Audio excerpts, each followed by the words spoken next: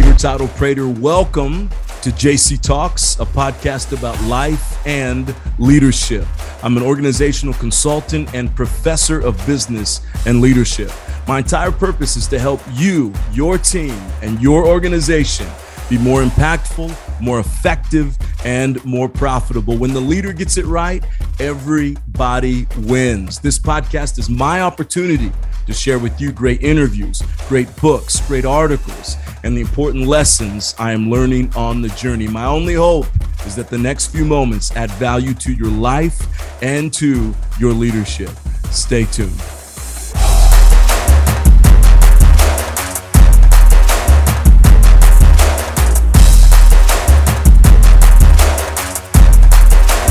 I am teaching a class this quarter at Azusa Pacific University, their School of Business and Management, and it's called Managing Teams and Conflict. And so I taught it this summer to a group of students, and I'm teaching it right now. It's really a great class, to talk about. But before we began to dive into conflict, I wanted to study it a little bit from a personal perspective, and also have something to offer to the students who were taking the class. And what I came to find, because I like to look at two sides to every issue, right? So there are so many articles out there about managing conflict. So many articles. There are articles out there that talk about why conflict is bad and why you need to get rid of conflict and why it needs to be done away with. I wanted to, I think in the process, I also started looking for what are the positives of having conflict in relationships or teams or organizations. And I could find nary a one. And I'm going to read about that here in just a second too. I'm not the only one who could find nary a one. Why? Because when we talk about conflict, what do we typically talk about? We talk about managing it. We talked about handling conflict.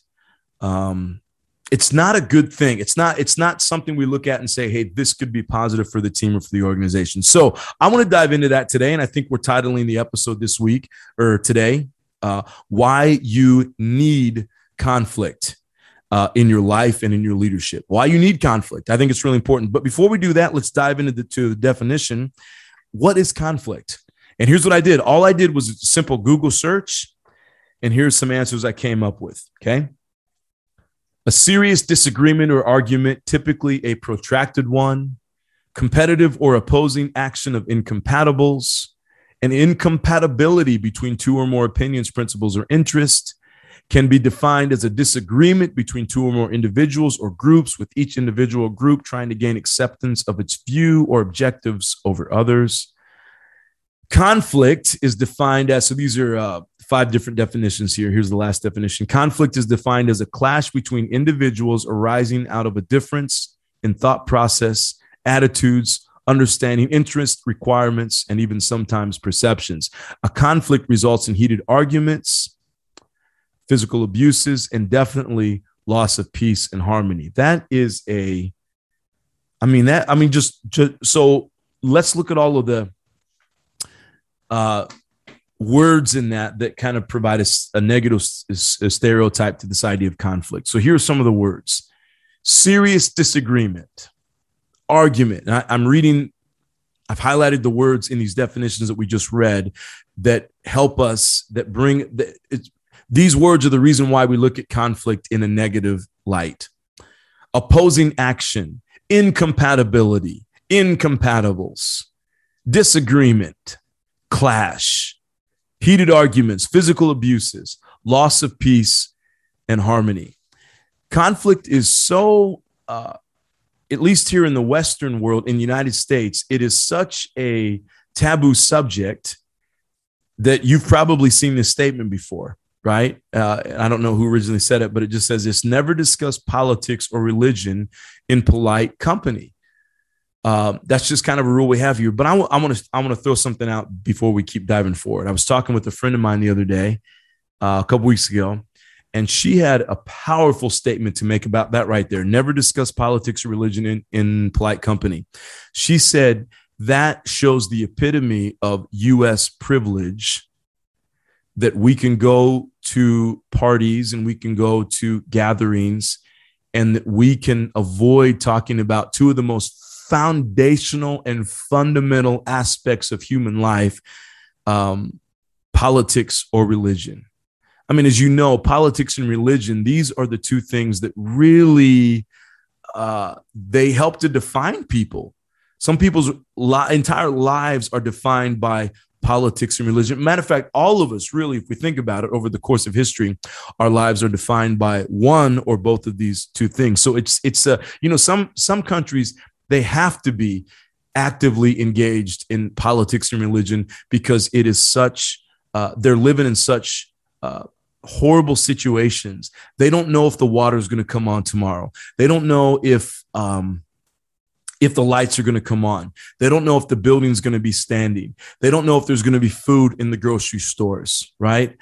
Basic human needs that you and I, at least if you're listening and you're from the US, basic human needs that we have in kind of our Western society, there are other countries that's not common to them. So they have to talk about politics and religion, which means they're going to have conflict.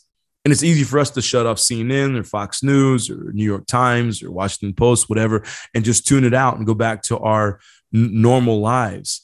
But I thought that was really powerful that she said that is the epitome of privilege for us to believe that we shouldn't talk about politics or religion. So here's what I want to do in this podcast in the next few moments. I want to help us redefine conflict and potentially see it as a very powerful tool. And why this is important, and I'll just say, I'll tell you ahead of time why this is important is because a lot of times on our teams, as leaders, we're very quick to put the kibosh, if you want to say it that way, on conflict. We're very quick with the devil's advocate. We shut the person down and we think of this person as a rabble rouser causing problems.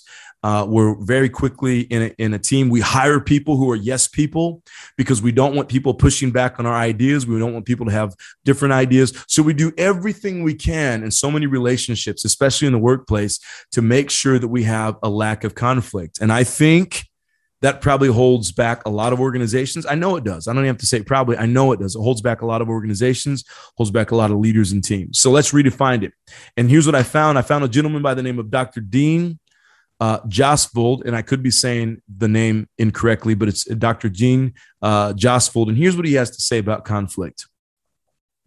He says, we now know that conflict itself is not destructive and that when constructively managed, so it is important to know how to manage conflict, but when constructively managed, it can help us dig into issues, understand problems, create solutions, and strengthen relationships, and that these findings are not limited to the West.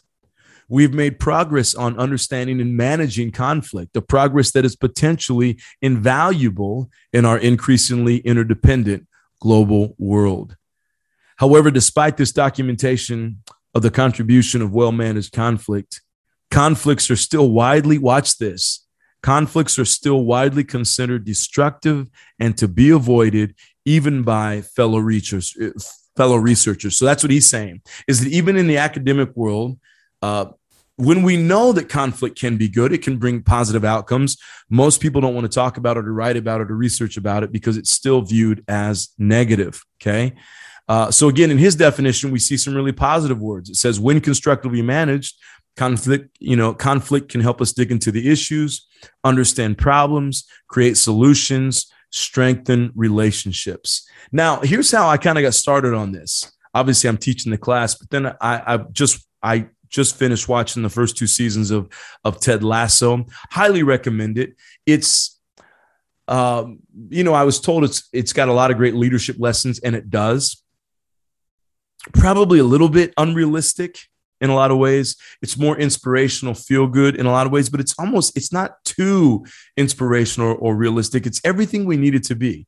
And it's like Jason Sudeikis was born to play that role in his coaching staff as well. It's just such great characters, such great development, great show. But in the show, one of the cast of characters, her name is Dr. Cheryl Fieldstone. Fieldstone. So if you know the show Ted Lasso, you know that they brought in this kind of quirky, he's got a little bit of an accent or whatever, from Kansas, I think it is, from the United States, and he's coaching football, soccer, okay, over in England. And it all starts really, really bad. I mean, I was watching this kind of uncomfortable because it was just really negative towards I felt bad, and it's a show, and I was feeling bad for the guy. So by the end of the first season, he's gotten everything wrapped up, and they're a fun team to be around. They're getting along finally. They've gotten rid of some people that are causing conflict. And so they've got a really good team atmosphere. And yet they're a losing team. Open up to season 2, and then it introduces this new character, Dr. Sharon Fieldstone, and she's kind of doing an assessment on the team, on the organization. And here's what she says. She stops Ted Lasso, who's the coach, outside in the parking lot one day, and he's asking the question, well, okay, tell me what the assessment is. I'll tell you tomorrow. No, tell me now. I'd like to hear it. And here's what she says. She says, there's a wonderful atmosphere here. All the employees are thoughtful and kind, and they actually listen to one another. And Ted Lasso, as he's listening, he brightens up. Oh, well, this is awesome. And then she says something along the lines, and I'm paraphrasing here, they're also losing every game. Or she asked him the question, I think, or he says, well, that's awesome, Doc. I so appreciate you telling this to me. And it sounds like we're doing a good job. He said, well, you have to ask yourself the question. You've got all this positive team environment, but you're not winning any games. And that made him rethink. And then I don't want to tell you if you haven't watched it, but I'll tell you this one thing. He goes back and he hires one of the people that they let go.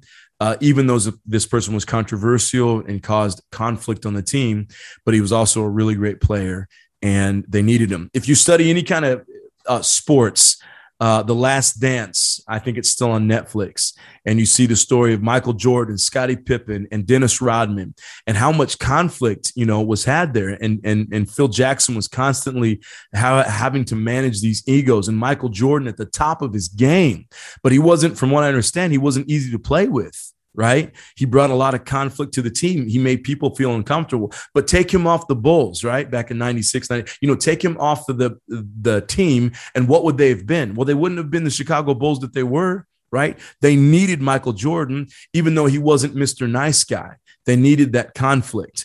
I have some pictures in front of me here.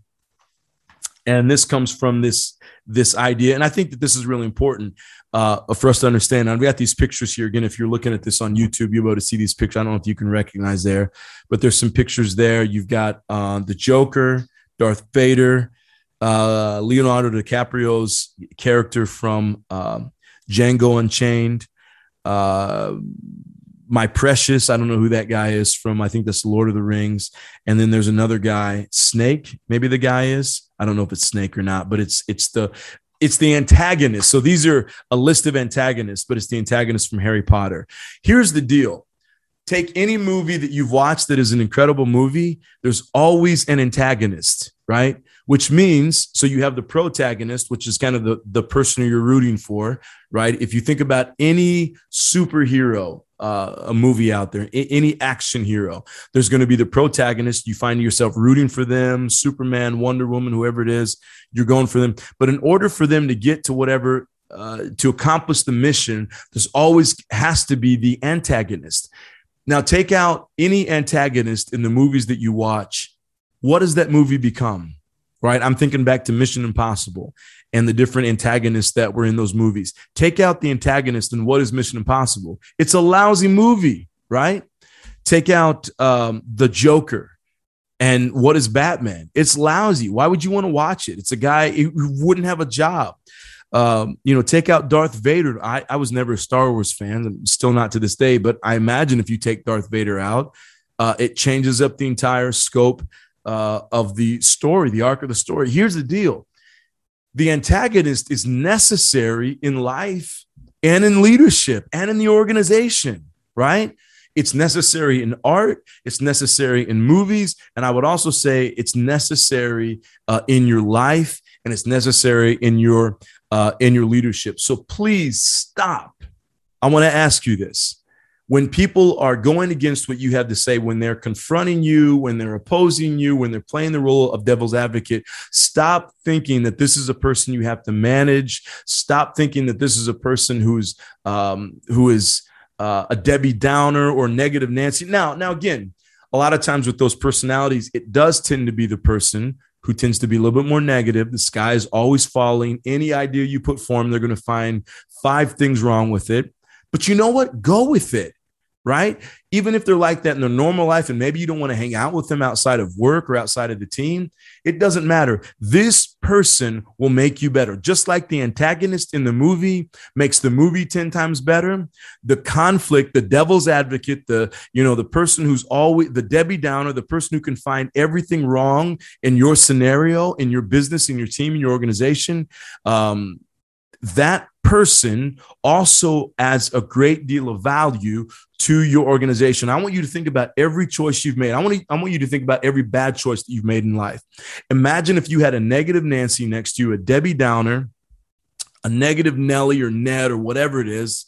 Trying to be diverse here. Imagine if you had that person, the devil's advocate, with you right when you were getting ready to make the dumbest decision of your life. Do you think you would have made that same dumb decision? Probably not. So here's what I'm trying to tell you. You need conflict in your life. Yes, you need to know how to manage it. And if you have a person on your team who's always Debbie Downer, so what? So you have to figure out how to manage. And that means you can't let that person dominate the conversation. You can't let their attitude infuse the organization. Here's one thing that I tell people, especially organizations or teams. As long as everybody is united on the purpose, the vision, and the mission, well, the mission is constantly changing, right? That's something that will change over time, because the mission is how you get the job done, how you achieve the purpose and the vision. So that's changing. And that's where you need the devil's advocate to figure out how do we do this mission better? But if everyone is aligned on purpose and vision, they're going in the same direction, they want the same thing you want, then you know what? Leave them alone. Let them be the negative Nancy, and understand this. You will find a great deal from them. One last point I want to make about this as well. Sometimes the negative Nancy, right? If they haven't always been the negative Nancy and they're kind of new to it, sometimes the negative Nancy is someone who's really frustrated because things aren't going the way that they need to be going. And what do? You shut them down. Oh, that person has a bad attitude. That person's not a team player. That person causes conflict on the team. Yes, they do, and allow them to, because you now understand you need the protagonist. You can't have a team full of them. I remember years ago, I led a board and it was filled with protagonists, and every board meeting was like going to do battle. Everyone had something negative to say. That was such a lesson for me. I did a horrible job of putting people on that board. It was just one of my worst decisions, because I put a bunch of yes people on that board and they didn't, no, I'm sorry. I didn't put yes people. I put strong-willed people, but I love strong-willed people. These weren't strong-willed people. These were negative Nancy's who were there to find everything wrong, and they didn't make the organization better. So I probably could have managed that better. I'm sure I could have. There are a lot of things that I could have done. That was several years ago. But I will tell you this.